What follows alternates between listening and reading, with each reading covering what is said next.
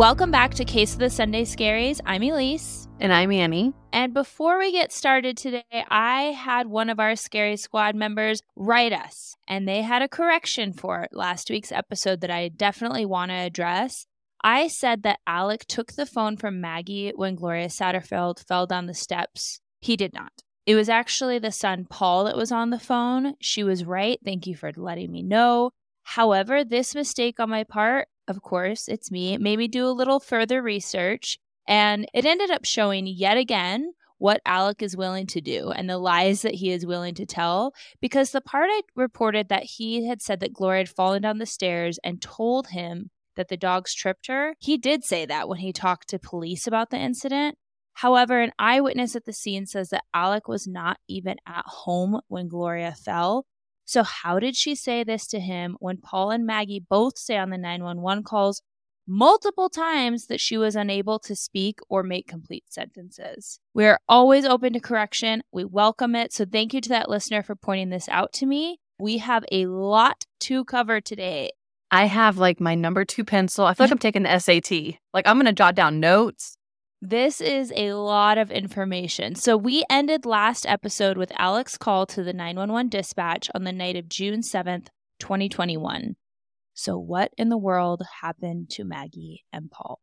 According to Alec, he came home around 5 p.m. the evening of the 7th, had dinner with his family, then fell asleep like many of us do, watching TV on the couch. He woke up around 9 p.m. and left to go visit his mom, who unfortunately is suffering with dementia. He messaged Maggie, but she never got back to him. And when he returned home, he couldn't find her or Paul in their home. So he went out to the dog kennels that were on the same property and came upon a horrible scene. The police, recognizing his last name, decided to bring in SLED to take over the case. SLED is South Carolina's lead policing agency, basically a state-level FBI.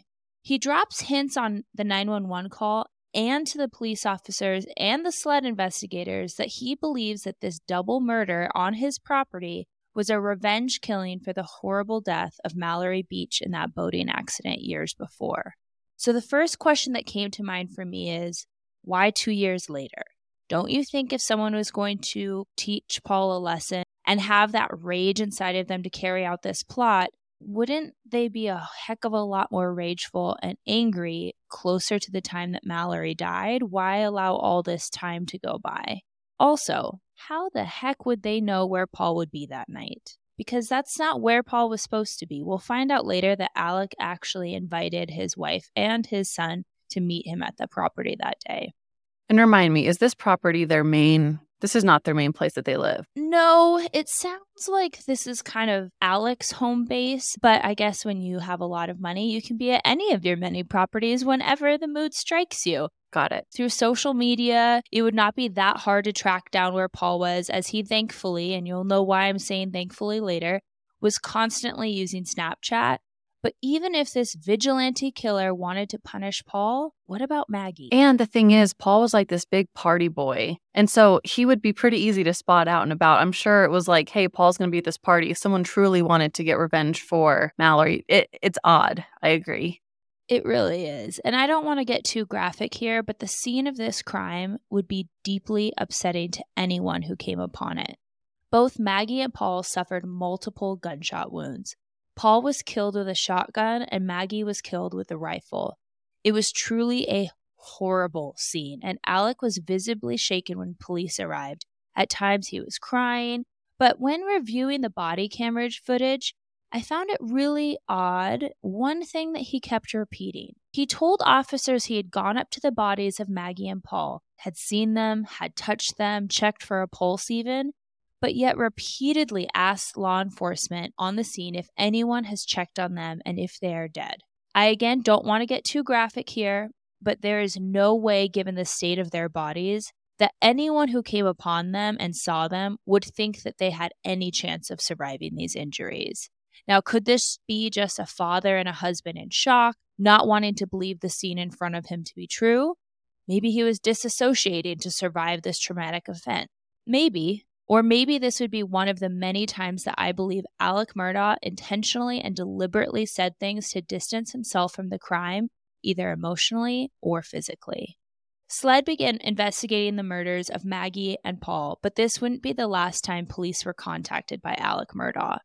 On September 3rd, 2021, as law enforcement was busy already investigating these horrific murders, Alec Murdaugh was being forced to resign from his family's law firm when it was discovered that he had misused millions of dollars of not only his clients' money, like we talked about in episode 1, but he had actually stolen from his family's law firm as well. And wouldn't you know it, with Alec backed into a corner, things around him crumbling, another 911 call was made by him. This time, Alec had been shot. He reported he was on the side of the road fixing a flat tire when someone pulled over. He thought maybe they were coming to help him, but could you believe that they actually shot at him? Just one day after all of his dirty dealings are found out by this law firm, he is the target of an attempted murder. And here's the thing. If this is true, Alec is right. Someone is intentionally targeting his family and taking out the people they felt were responsible for so many tragedies. But luckily, Alec miraculously survived this roadside attack with just a superficial head wound.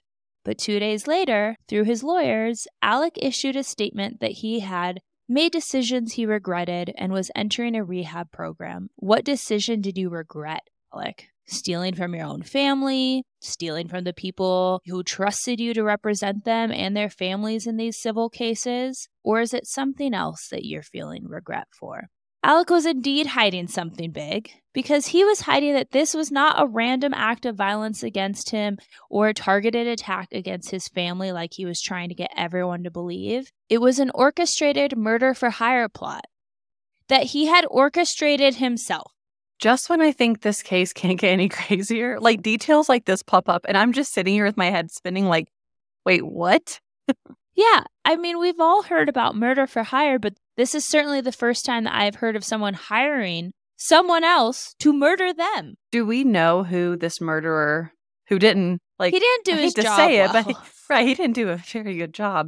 Do we know who this is? You're going to get into it. We do, because Alec told SLED that he had asked his former client to kill him so that his son Buster could collect the $10 million life insurance payment that would be owed upon Alex's death. And this guy managed to give Alec a superficial face injury, correct? Yes, and I don't want to get too into it because we already know at this point that Alec will say and do just about anything to cover his own arse. I watched an interview with him after all of this murder of Paul and Maggie came out, and he said that he never knew about a life insurance policy, that he basically shot up into the air. This is his story. He shot into the air to kind of scare Alec off because he kept pressuring this thing. And then Alec fell because he was startled and hit his head. He's like, I never shot this man. He asked me to do this. I'm telling him he's crazy and he's lost his mind. And there's like other ways to go about this. And so to get him to kind of back off, I wanted to like do something that would startle him. And he's like, and then he just fell down. I don't mean to laugh, but like the scene, I would love to be a bird in a tree watching this interaction. Yeah, shoot me. No. Fall. 911. And who knows what the real story is. We have two men that are probably both trying to cover their butts in some way. Oh, yeah. We'll see what happens as he goes into trial and what he has to say about it. But either way, this is just ridiculous. Odd. So these poor SLED detectives are like, okay, things with this Alec guy are getting wilder and wilder. After his confession that he had hired someone in basically an insurance fraud scheme, not only do they announce that they're going to go back and investigate Gloria's death, but her family files a lawsuit for the settlement money that they had yet to see a penny of, like we talked about in episode 1. So all of these things are happening in a very short window of time. Alec gets arrested on charges of fraud and conspiracy related to his suicide/murder hit scheme. I'm not really sure even what to call it. Fall. Yeah. Gravity was really working against him then. It's ridiculous. But either way, they both agree he approached this man to basically do this horrible thing, whether he did it or not, or attempted it or not, and just has I don't know. It's all very convoluted, but there was a conspiracy involved to at least defraud the insurance company. But when his lawyers tell the judge that Alec was struggling with the grief over his son and wife's death and had been abusing oxycodone and under its influence when he had come up with this crazy plot, He was released on a PR bond. Do you know what a PR bond is? No. Well, this certainly would go back to how powerful this family was and how much pull they had, because it basically means a personal recognizance bond. Wow, that's hard to say. Which means you don't have to pay anything at all. You're basically just let out with your promise that you're going to show up on your court date. This is something generally given to like completely non-violent offenders, but let's keep in mind, even though he didn't shoot someone else or shoot himself in this particular scheme, this is a violent thing he was planning. Also, you're trusting Alex Murdaugh to show up at court? I feel like this guy's just a loose cannon. Well, clearly. He did have to surrender his passport, and off he went to rehab in Florida. Alec wouldn't remain at rehab long, though, because on October 14th, 2021, Alec was arrested at the facility in Florida for fraud and taken back to South Carolina, where he was denied bond, finally. The charges began stacking up against him, and whether it be for fraud, embezzlement, or other crimes, he had a total of over 100 indictments, some of which we went through in episode 1. So if you haven't listened to that, please go back and listen to that. It will give you a very good history of the family and what Alec has been getting up to at this point, and trust me, it's a lot. 406 days after the murder of Paul and Maggie Murdaugh, Alec was officially indicted with 2 counts of murder. Prosecutors believed he had fatally shot them both on their own family property. He pled not guilty, and his attorneys immediately start pressing for a speedy trial, stating basically that he is so innocent that he wants to get this trial over with so that the police can go out and find the people that truly did this to his wife and son. I wonder what it's like to represent a lawyer, to be a lawyer being represented by a lawyer. Because, yeah, Alec knows all these terms like speedy trial. I'm over here like, I know we have the right to a speedy trial. I mean, granted, he's been in jail for quite some time at this point, so I think it probably had something to do with being a little self-serving and his overly confidence, thinking that he could be found not guilty or acquitted of all of this, and so he wanted to get one thing out of the way so he can deal with the other 100 crimes he's in jail for. And that brings us to probably one of the most publicized trials I have lived through in my lifetime, coming second, in my opinion at least, only to the OJ trial. I was literally going to say OJ Simpson was probably number 1. Well, you got to remember the white Bronco. I mean, Oh, man. chase was crazy. I watched a lot of the trial back, and instead of dissecting it piece by piece, I'm going to save you guys the torture I went through listening to all of that. I'm going to present the major pieces of evidence that swayed the jury and, in my opinion, sealed Alec's conviction. I want us to discuss them as if we were on the jury, Annie. How would we interpret it? And if you think that there was enough here to tie Alec to these murders. But first, let me preface this by saying what they don't have in evidence: DNA or blood evidence. Nothing that concretely ties Alec Murdaugh through DNA or blood to being the shooter on June 7th. Let's first discuss Maggie's manicure. Oh, we're starting with the nails. We are. Okay, I'm here for it. You know, I perked up a little bit when I heard this. There was a piece of evidence that was presented, and it was that there was DNA. It wasn't Alec's, it was to an unknown male, and this was found under Maggie Murdaugh's fingernails. Obviously, we've covered cases before where we talk about fingernail DNA. We know that this is often a sign of a defensive attack. You scratch or fight back against the person that's coming after you. But the defense attorneys for Alec said that this supported their theory that there was 2 shooters that night, and neither were Alec. They also went on to point out that Maggie had told people she had gotten her nails done that day, so her nails had to be clean before returning home. SLED DNA analysis said that the DNA under the nails can be picked up at any time from touching something or someone, and that the male DNA could have even come from the nail salon itself.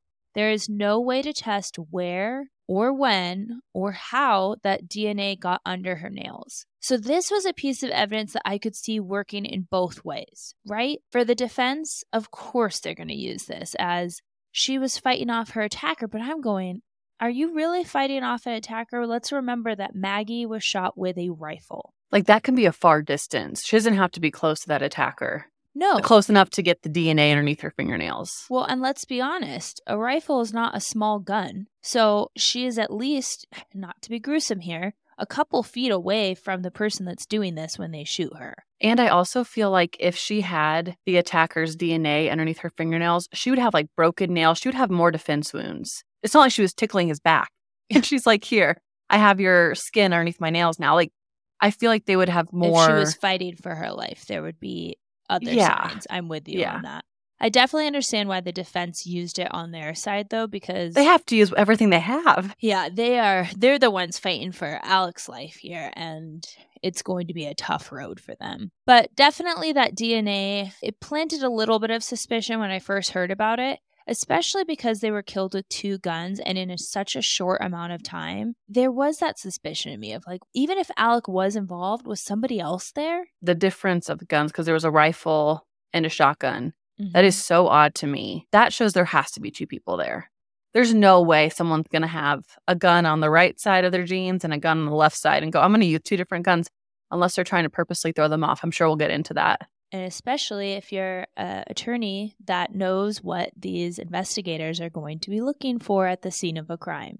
Yeah. Because you have sat there and defended these people before, or been or I shouldn't say he's been the defense attorney. He's usually the prosecutor in these cases. So he knows what he's looking for to get someone convicted. So does he also know the reverse of that, of how to stage it so that it looks like he's not the person? Yeah, that's a good point. Let's talk about the testimony of Michelle Shelley Smith. She was the caretaker of Alec's mom, and she testified that she saw a blue tarp, or maybe it was a rain jacket, but something with that waterproof material, wadded up, and Alec was kind of carrying it bundled up into his mom's residence several days after the murder. But what's suspicious about this is a blue rain jacket was later found wadded up into an upstairs closet inside that mom's home, and it tested positive for gunshot residue. So we have an eyewitness who doesn't really have anything to gain from saying this. It's not someone who's sitting in jail trying to get a plea deal or something. And she's telling police, I saw him walk up with this thing. They go and investigate it and find exactly what she said they were going to find. With gunpowder residue. Dare I say that's the smoking gun? I've always wanted to say that. Well, is it? I mean, I want to play both sides of this. They're big hunters as well. So Absolutely. They're probably always covered in gunpowder. I mean, correct me if I'm wrong, but the dog kennels, they were hunting dogs and they had a bunch of them. Absolutely. Tons of hunting dogs. This was basically their property to do these, hunts with their family and friends. Okay. So I can see how maybe in his mind, he's like, I got to get rid of anything that looks suspicious. She also testified that Alec Murdaugh tried to convince her after the murders that he had been at his parents' home for 30 to 40 minutes. Not the 15 to 20 minutes that she recalled him actually being in the home. He then brought up how expensive her wedding must be that's coming up and offered to help her out with the costs of it. Red flag. He's basically saying, you turn your cheek the other way, honey. Yeah, this guy's used to throwing money around and getting whatever he wants. Does not surprise me that he's kind of maybe saying, turn the other way and I'll help you with this expensive wedding that you have coming on. Well, let's call it what it is. It's a bribe. It is a bribe. I couldn't think of the word. Well, here's something that's going to really back up her claims, because we all know eyewitness testimony is not always the best, because people are going to have their prejudice. They're going to have time in between when this conversation or when they saw this and the trial where they might misremember something or be swayed. Well, data retrieved from Alec's vehicle would later back up her testimony. It shows that Alec's car went into park at his mother's residence at 9:22 p.m. and comes out of park at 9:43 p.m., which is just 21 minutes in total. Wow. That truck data, that'll get you in the end. There's been a couple cases where they look at the data the trucks or some kind of smart car has and it ends up burning the person. Devil's advocate in me is like, okay, I'm so bad at time. Who knows? Is that going to play a huge part in this? I see where you're going with that. Because it's a difference of potentially only 9 minutes. If it was 21 minutes on the car, he says 30 to 40. Let's go 30. 9 minutes? I don't know. Let's pause that because we're going to touch base on it, and I think it's going to clear it up a little bit when we get into... I'll take that little thought and put a thumbnail in it. Perfect. On the board. Yeah, put it on our evidence board. Let's get into the testimony from their housekeeper, Bianca Simpson. She testified that Alec was the one that asked Paul and Maggie to come to the property that night. I told you this earlier when we were discussing this case, but she also backed up this claim. And you'll see it through text, evidence, and everything that this was true. What she said was accurate because Maggie ends up texting, I believe it was her sister, saying, Alec's parents aren't doing very well. We're going to have to go back to this property. Alec wants us all to come there tonight. The only person that didn't receive a text invite was Buster, the other son. I was going to ask, where's Buster at during all of this? Well, his dad's not texting him. I'll just leave it at that for right now. Suspicious. He also asked her to clean the home after the murders.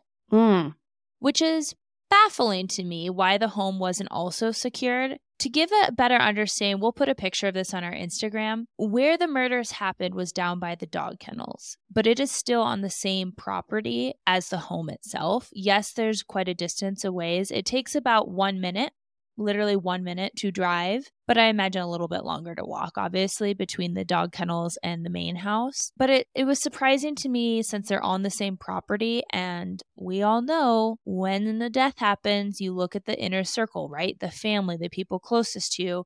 They lived on that property, so you would think that that would also have been closed off and maybe some investigative work done. But nope, Bianca was allowed to clean the home. It's also weird to me that, like, you just lost your wife and your youngest son, and you're concerned about cleaning the house. I know everyone grieves differently. I'm not going to say maybe that's not a coping mechanism to go in there and want to scrub your floors really good and get the house clean. But that should be like a low priority, especially if you already have a housekeeper there. And it's not like he has to return to this house and see, again, not to be morbid, but if this had happened inside the home, of course I would understand wanting to have everything cleaned and carpets ripped out and all that kind of stuff before returning. They have multiple homes they can go to. He doesn't, that is odd. And it didn't happen in the home. So what's the purpose, to your point, what's the purpose of having it cleaned? Go somewhere else because you don't even want to be by it. I understand that completely if he had gone to a different property. But why ask Bianca to clean just a few days after the murder? But here's where her testimony really stuck out to me. She said that Alec came to her in August of 2021, which was about the same time that SLED investigators confronted Alex about that video. Don't worry, we're going to get to that video. But they had confronted him about it, and Alec allegedly told Miss Simpson, "Hey, B, I need to talk to you. Come here and sit down." She said that Alec indicated that he had a bad feeling and that something just wasn't right. He said a video had been discovered, didn't elaborate more than that, and quickly followed that statement with the question, "You remember that Vineyard Vine shirt I was wearing that day?" I was wearing that Vineyard Vine shirt the day of the murders. She testified she never responded to his question because she knew he was wearing a blue polo shirt that day. She remembers it because she had fixed the collar of it for him on the day of the murders when he left in the morning. Oh, so he's doing that thing where he goes, "This is the detail I want you to really remember." It's the same thing with the 30 to 40 minutes that he was supposedly at his mom's and saying, "Remember, I was here for 30 to 40 minutes? I've never watched Star Wars, but it's like he's trying to Jedi mind trick these people. I don't even know if I'm using that reference correctly. Don't come for me, Star Wars fans. I'm sorry. That's kind of what it seems like, is he's like, if I tell you this, it will somehow pick its way into your brain and you will forget the truth and all you will remember is my words. Yeah, too bad he's surrounded by some smart women. Heck yeah. Who he cannot be tricked by a Murdaugh. You go, girls. Well, Alec is seen in a video earlier that day taken by Paul. He's standing by a tree. I'm not really sure what they're doing. But Alec is wearing a blue polo and khaki pants. Yet when police arrive at the scene, Alec is in a white t-shirt and shorts. The blue polo shirt is never recovered. And that video that Paul captured Alec in with that same blue polo, it was recorded at 7:56, just an hour before the murders would take place. I've seen that video. It's almost like they're pulling down a tree and kind of messing around, and you can see Alec in it. It's just kind of one of those videos that at the time doesn't mean anything, but looking back, you're like, you did a full wardrobe change, buddy. Absolutely, it's weird. He did.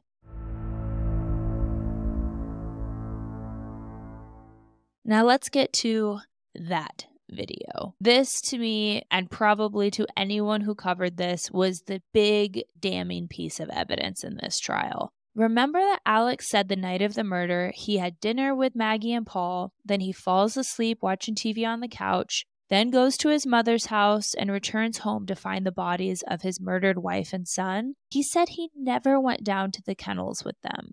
But at 8:44 p.m., Paul takes a video for his buddy whose dog they were watching. Again, they had a huge property, a huge dog kennel, and they were watching one of his friend's dogs. The dog apparently had gotten some sort of cut or injury to its tail, and the guy said, hey, can you take a picture, snap a video of it for me? I want to check it out. As Annie and I are dog owners, we get this. If someone was like dog sitting Gracie and they said, oh, she has a cut, I want you to zoom in, show me. Like, how bad is it? Yeah, exactly. Do we need a vet? It makes total sense that he wanted to see, some pictures of what was going on with his beloved dog. And Paul was doing what he was asked of him. But in the background of this video, you can hear Alec Murdaugh talking to his wife, Maggie. What really stood out to me after listening to it 2 more times than I care to admit is Alec throughout the entire trial and apparently Paul's whole life referred to Paul as Papa. And there was his booming southern voice in the background of this video. And what do you hear? Papa. So there's no way he can say it was someone else because that's his nickname for his son. Correct. He's also talking to his wife, Maggie, and multiple people who are closely tied to the family testified that yes, this is indeed Alec's voice in the background. This places Alec at the scene of the crime just 5 or 6 minutes before it's believed that Maggie and Paul were killed. They estimate the time of death because this is around the time where almost simultaneously both of their phones lock and would not be unlocked again. That is so crazy to me. Once again, this innocent little thing that's going on in the background puts Alec at the scene of the crime after he denied for so long that he wasn't there. To your point, Annie, it's really interesting what would seem like a mundane task, yet unbeknownst to him, he might have been collecting evidence that would later be used when they were investigating his murder. That's a chilling thought. It's mind-blowing. It makes me question everything I'm doing, and I'm not even a murderer. I have no desire ever, but I'm like, everything I do could come back one day and haunt me. Yeah, I mean, I make fun of conspiracy theorists sometimes. They're like, oh, the government's watching us. It's like, well, then don't do anything worth watching. Who cares? But yeah, somebody is watching. This is a good point. And sometimes it's used in cases like this to bring around, hopefully, justice. Was this video uploaded? You said he sent it to his friend. It was a Snapchat video. How did they retrieve that? I'm sure they just subpoenaed Snapchat for the record. That makes sense. Because once it's on the internet, friends, it's there forever. Cell phone evidence. This is what really got to me. So we already went over the fact that the vehicle data showed that Alec was lying about the time he spent at his mother's house the night of the murders. But let's dive a little deeper into that timeline because I want to see what sticks out to you, Annie. And if you guys, listeners, want to follow along with us, I will put a link to the WJCL 22 article by Graham Cawthon, hope that's how I pronounce your name, that I'm going to be referencing for this timeline in the show notes. So if you're not driving, click right on the show notes and you can follow along with us because these times get very specific. And if you're anything like me, I like to transpose numbers once they're in my head and it can get a little confusing. But I think it's worth going over because this is the part that really, really stuck out to me of Alec, you are a dirty, rotten scoundrel and a liar. I'm not going to go over every point that happened because they start this transcription at the beginning of the day. I just want to highlight what the data shows happening leading up to the murders and the events that followed. But first, I need to point out that from 8:09 to 9:02 p.m., the day of the murders, Alec's phone records show that he has taken no steps, indicating he was not moving with the phone in his possession during this time. He said he was asleep, right? 8:38 p.m., Paul's phone places him at the kennels. At 8:40 p.m., Paul calls that longtime friend, Rogan Gibson. That's the guy whose dog they were dog sitting, to tell him, hey, buddy, something's wrong with your dog. And that call lasted around 4 minutes, 14 seconds or so. So right after he gets off the call, Paul then tries to initiate a FaceTime with Gibson, which if someone said, send me a video of your dog, I'd probably do the same thing. Let me just FaceTime you real quick. Right, same. But must not have really got a very good connection because that call only lasted 11 seconds. And here's where Paul records that video for Gibson of the dog.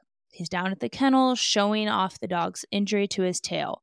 So we are looking at about almost 8:45 when this video is being recorded. We are also so thankful that he didn't answer the FaceTime, because if Gibson would have answered that FaceTime, that video never would have been taken. So thank you, universe. Absolutely. At 8:48, Paul sends an iMessage to, let's just say Megan, because she's not really involved in this. And in it, he said, A Star Was Born is the movie. She had asked him early in the day for movie recommendations because I guess she wasn't feeling that great.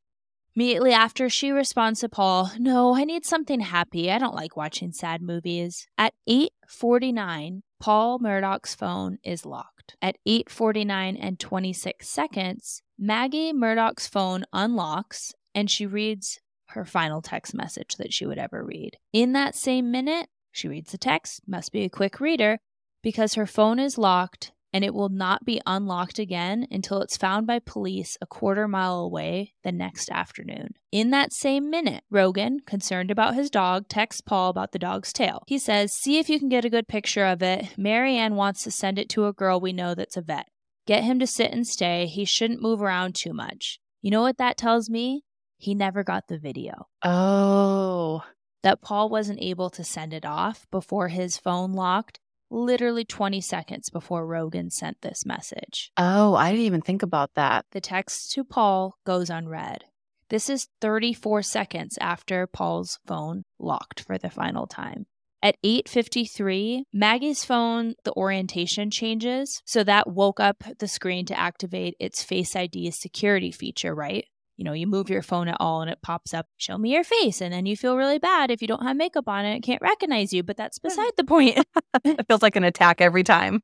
Every time. Unfortunately, the phone remains locked, which implies that it was picked up by someone other than Maggie. From 8:53 to 8:55, Maggie's phone would record her taking 59 steps, or at least somebody that has control of her phone, because if it was Maggie, why wouldn't her phone open when it saw her face? From 9:02 to 9:06, Alex Murdaugh's phone comes back to life, recording 283 steps in roughly 4 minutes. That's 70 steps per minute. So whatever he was doing in a hurry. Yeah. He was jogging. I dare say that's a jog. He was very busy in those 4 minutes. At 9:04, Alec Murdaugh calls his wife's phone. There is no record of this call when the data is extracted from Alex's phone. It only shows on his wife's. Oh, like he deleted it from his phone? Bing, bing, bing. At 9:05, Alec calls his father, Randolph. The call lasts 18 seconds, so maybe he didn't pick up. Again, there is no record of this in the data extracted from Alec's phone. A minute later, the orientation of Maggie's phone changes again, which means someone is holding it, picking it up, moving it in some way. Yet a minute earlier, she didn't answer the call from her husband. In that same moment at 9:06, Alec Murdaugh calls his wife's phone again. There is no answer. Again, the record of that call is not shown in that data extraction from Alec's phone, just Maggie's. Just 1 minute later, Alec's vehicle leaves the Moselle house, which is the name because when you're rich, you can name your home. He leaves the Moselle house and heads to his mom's residence. 1 minute later at 9:08, Alec's vehicle drives by where Maggie's phone would be found the following day. After passing the location, the vehicle quickly and rapidly increases speed. So that tells me he tossed her phone and drove away. That's what I'm thinking. Just seconds later, I'm talking 20 seconds after he is now gunning this vehicle, Alec texts his wife's phone, going to check on M. Maybe that's his name for his mom, or maybe it's a Southern thing for them, right? Gonna go check on them. I don't know. Yeah, that makes sense. Going to check on him. Be right back. 2 minutes later, Alec calls his son, Buster. The call lasts for 60 seconds, so it sounds like they talked because I've never had a phone call last 60 seconds before someone's picked up or it's gone to voicemail. But yet again, this call to Buster does not show up on the record of Alex's phone. About 12 minutes after this, he arrives at his mother's property. Alex's vehicle pauses halfway up the driveway and parks.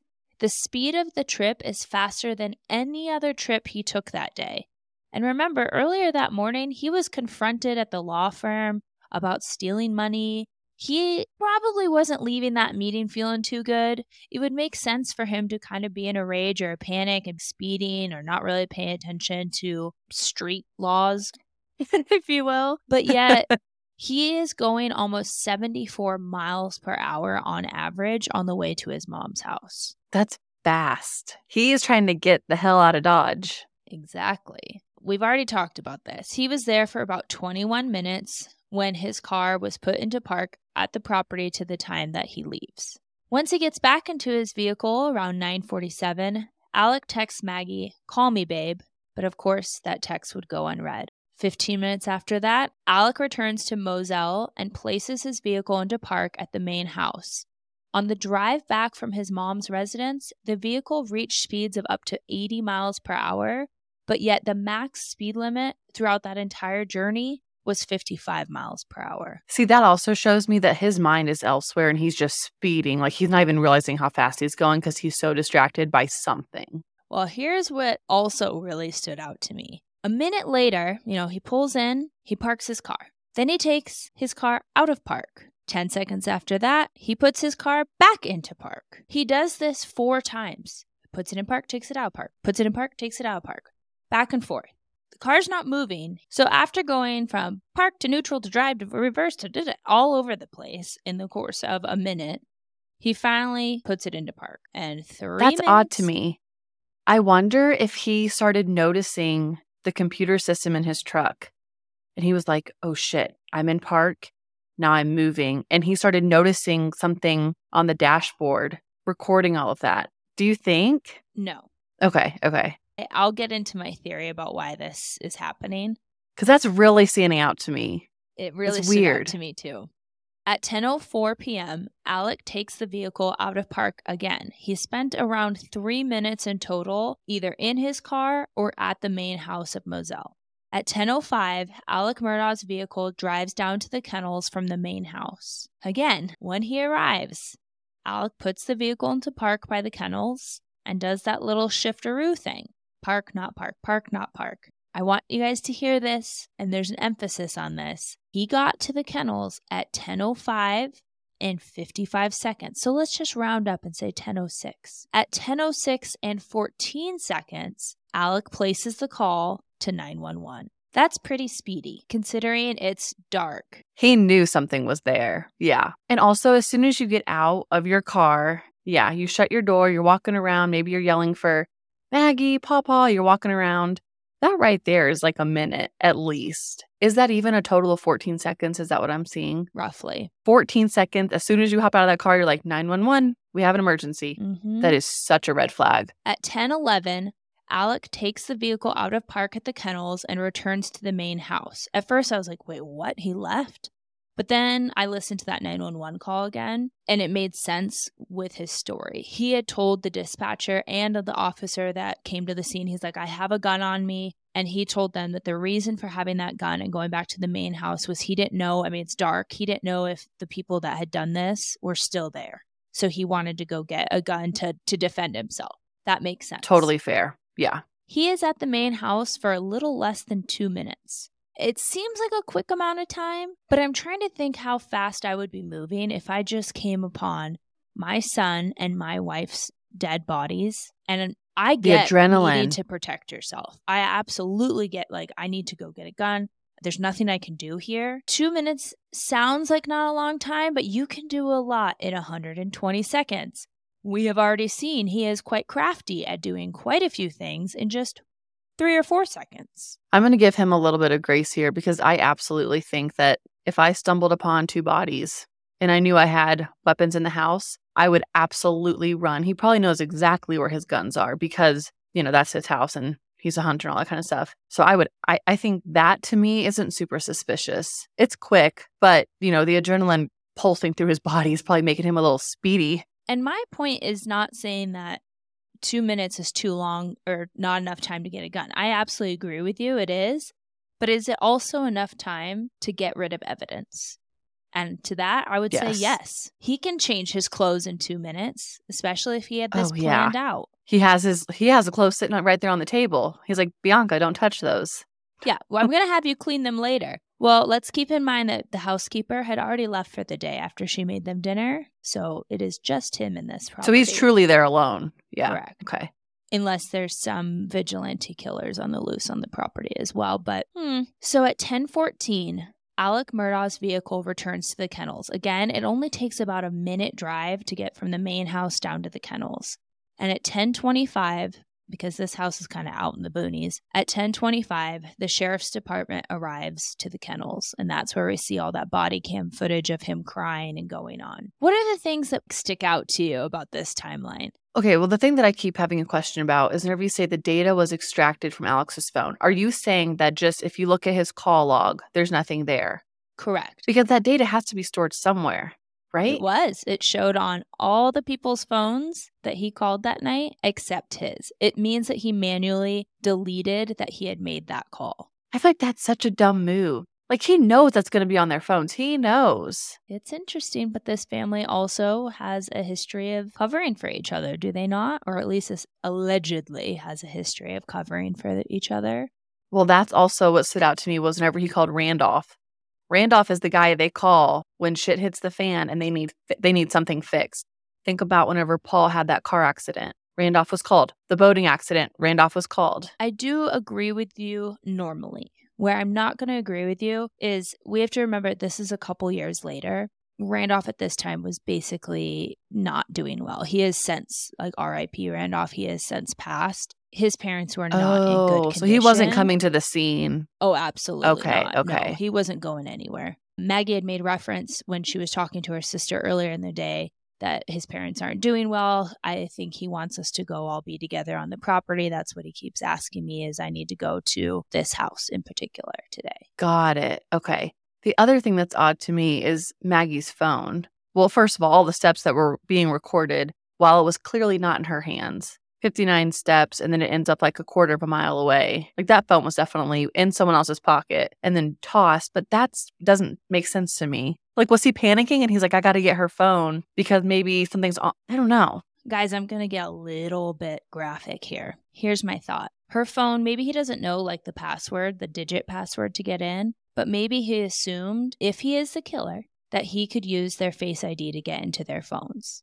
Unfortunately, that would not be the case because of the method used to murder them. I don't think a phone would be recognizing their face, and I'll just say that. So he might have gone, I can't delete what I wanted to delete. I just have to get rid of this. And that would certainly explain why all of a sudden he's driving along at the same time, tosses the phone potentially out the window, and then speeds up. That does make sense. And maybe he had already deleted the phone calls from his phone. And then he went to get Maggie's and was like, oh, her phone's locked. Well, and if we go back to this timeline, from the time that he called 911 at 10:06. They did not get there until 10:25.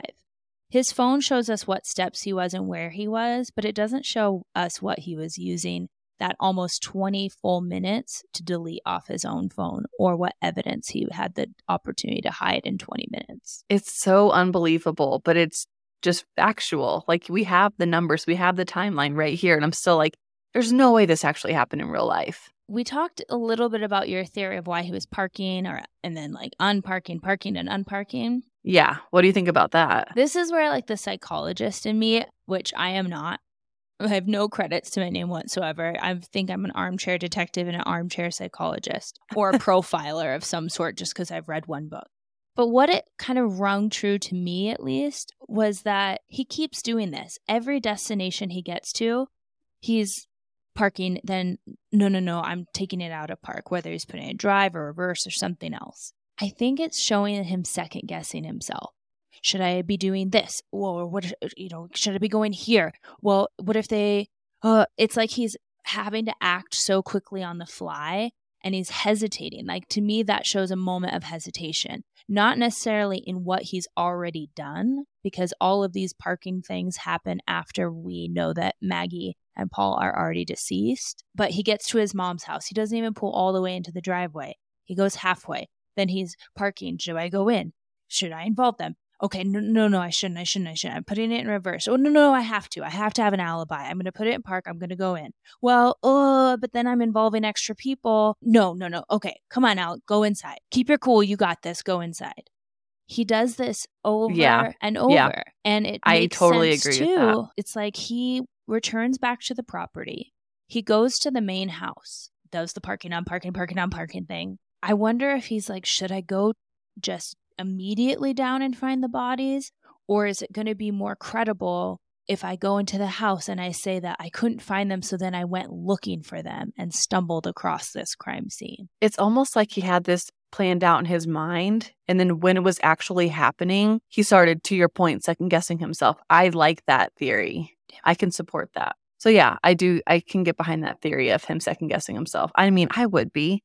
Jeez, you get that far in, you've already done this horrible act to people that you're supposed to be protecting. I Googled, I was like, was there something wrong with his car that night? Because I'm like, maybe this makes no sense to me until you think of it almost as maybe something he wasn't even consciously aware he was doing.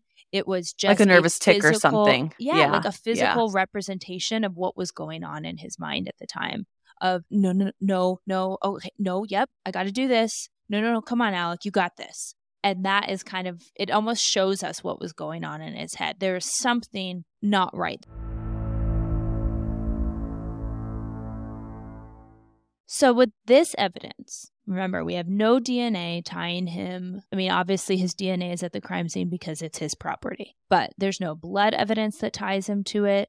He is not found with any blood evidence on his clothing. Again, what did you do in that 2 minutes that you were at the house? And what did you do in the 20 minutes? Could he have put clothes down by the kennels in preparation for this? And here's what I think. I don't think that he changed his clothes in the house. I think it had to probably happen down at the kennels. And the reason he changed it was he put that blue raincoat on in case any blood went on him. He could easily rinse off that kind of material, whereas the cotton polo, of course, would absorb any blood spatter or anything like that that would kick back on him. And because it is that like waterproof material, that gunshot residue is not going to be on his clothing. It's going to be on a piece of clothing that in 2 minutes he could easily take off. That 2 minutes that he's at the house would not be a very long time to remove a jacket. That is so freaking true. Wow. Okay, so do you think that he had two different guns then? Since they were both shot with different guns, do you think it was just him, he acted alone? Yes.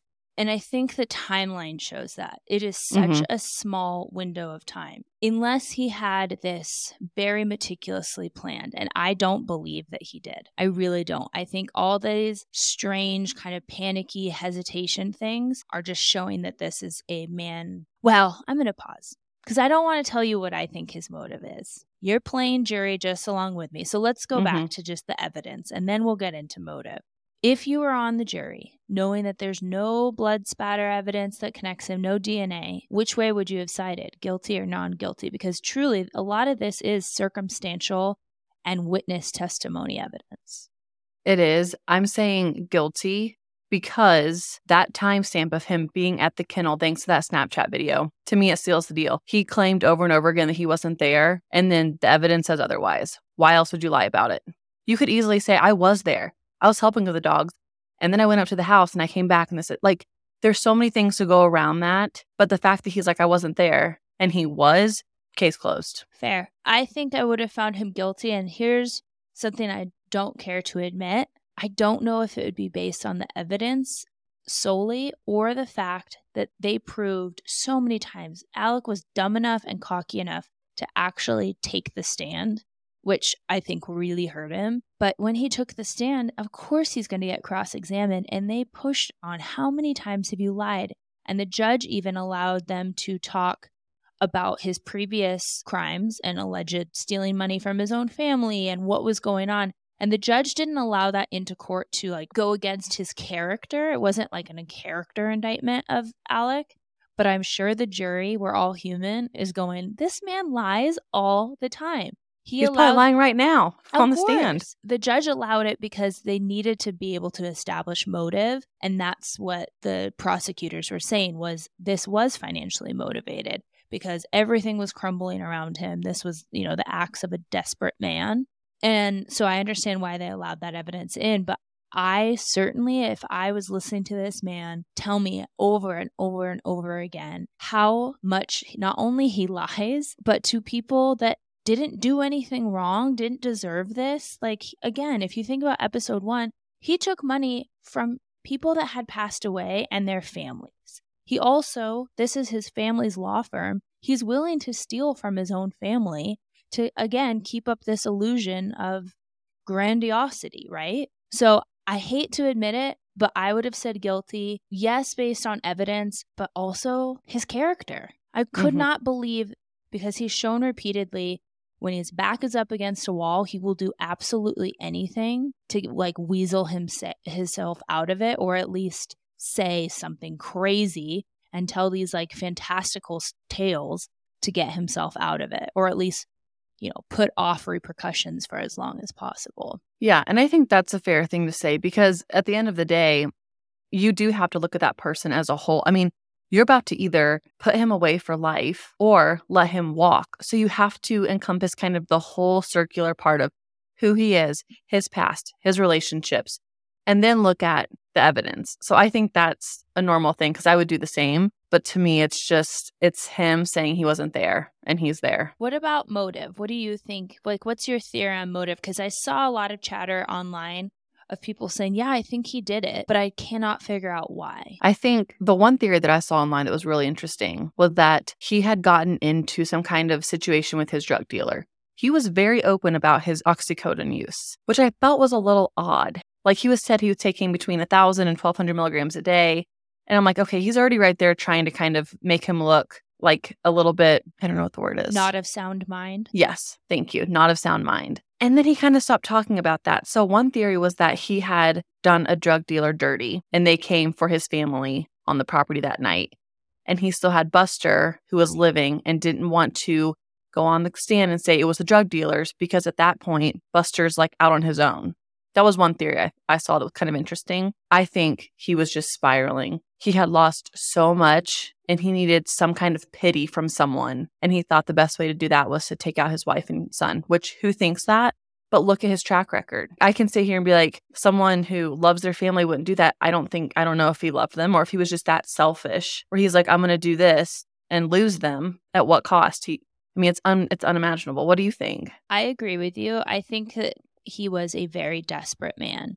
I think that he was being pushed by Mallory Beach's family lawyer to show his financial records. 3 days after his son and wife were murdered, that was when he was supposed to come forward with his financial records in this Mallory Beach civil lawsuit. And those records would clearly indicate not only his debt, but his illegal profiting from clients and the law firm.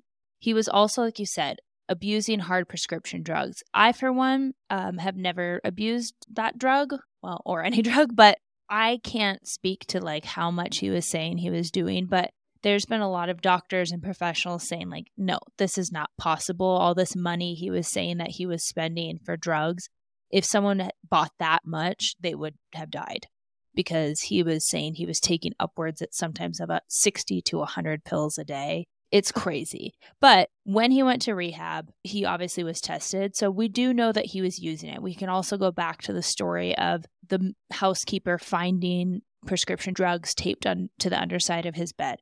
We know that he was using. And maybe during his state of abusing drugs, he had this very delusioned way of thinking. And he thought, if Paul is gone, then no one is going to continue this wrongful death suit. I'm not going to have to turn in my financial records. So maybe in a very bizarre way, he thought Paul's going to jail because he had charges against him.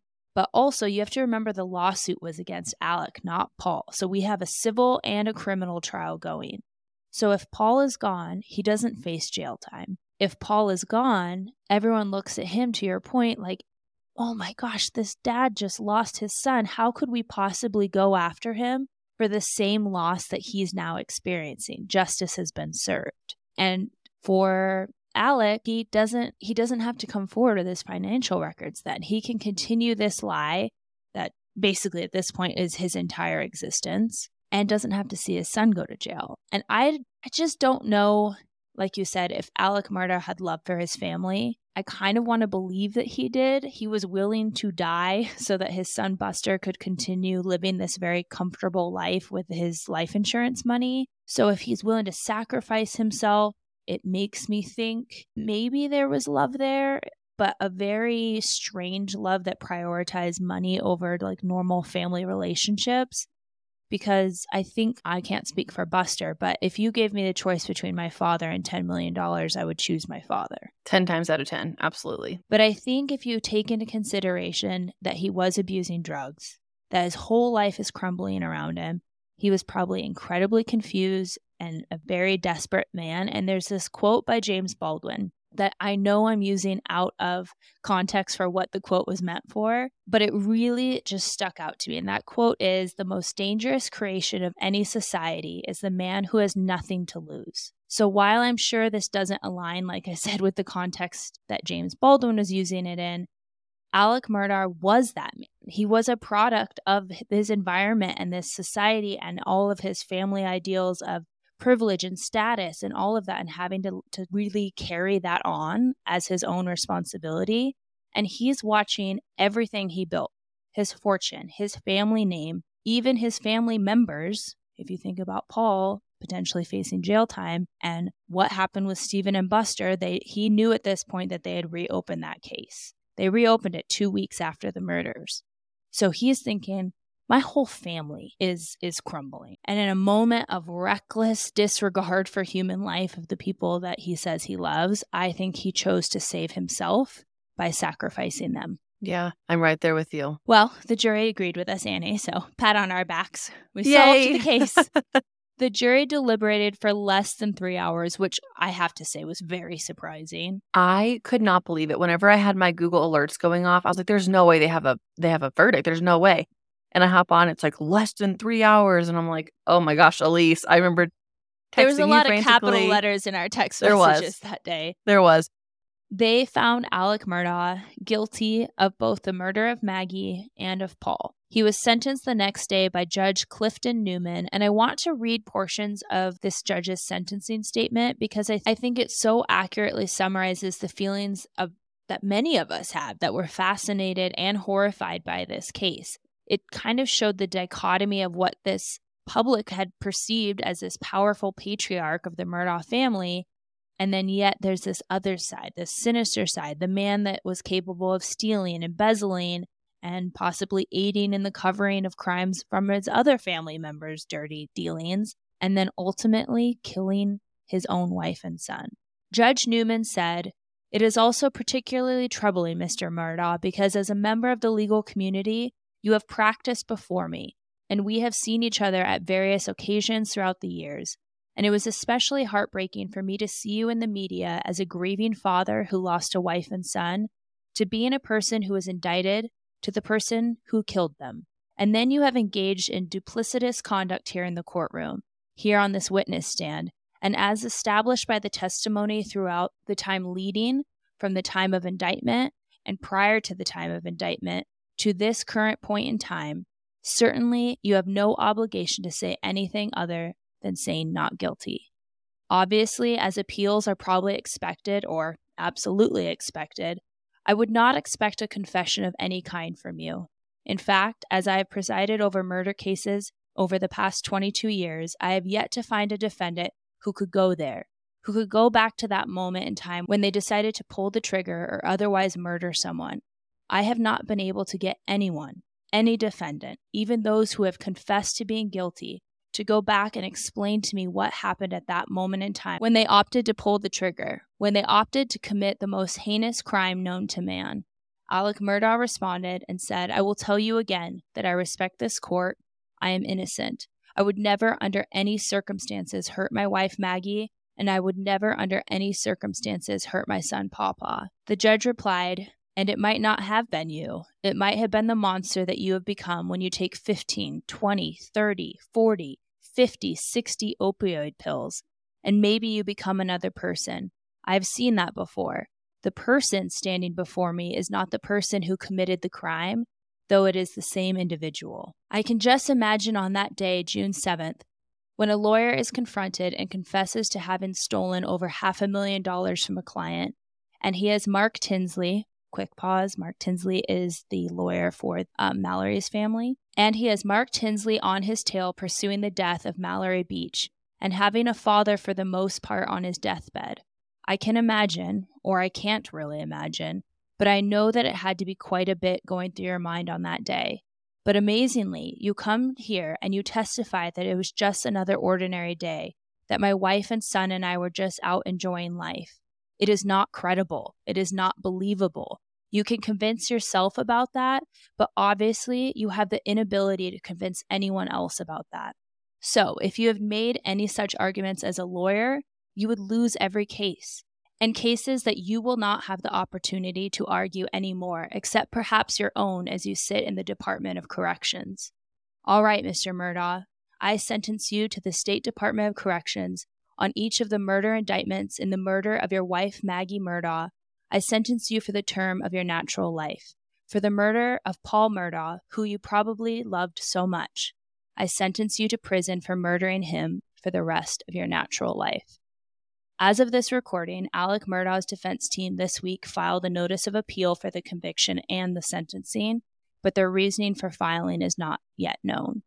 So, Scary Squad, we've done our detective work. We've tried to put on our hats and pretend that we're part of this jury, but we want to hear from you. Would you have found him guilty?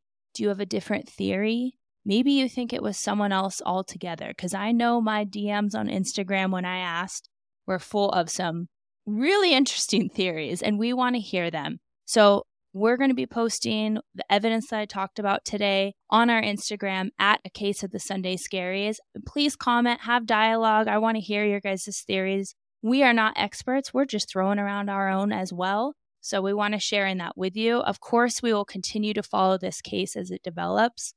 But for now, I think I can speak for Annie and myself when we just send prayers for the families of Mallory Beach, Gloria Stattersfield, Stephen Smith, and the family and loved ones of Paul and Maggie Murdaugh. I hope they all get the answers they deserve, and I hope that in this life they can find some semblance of peace.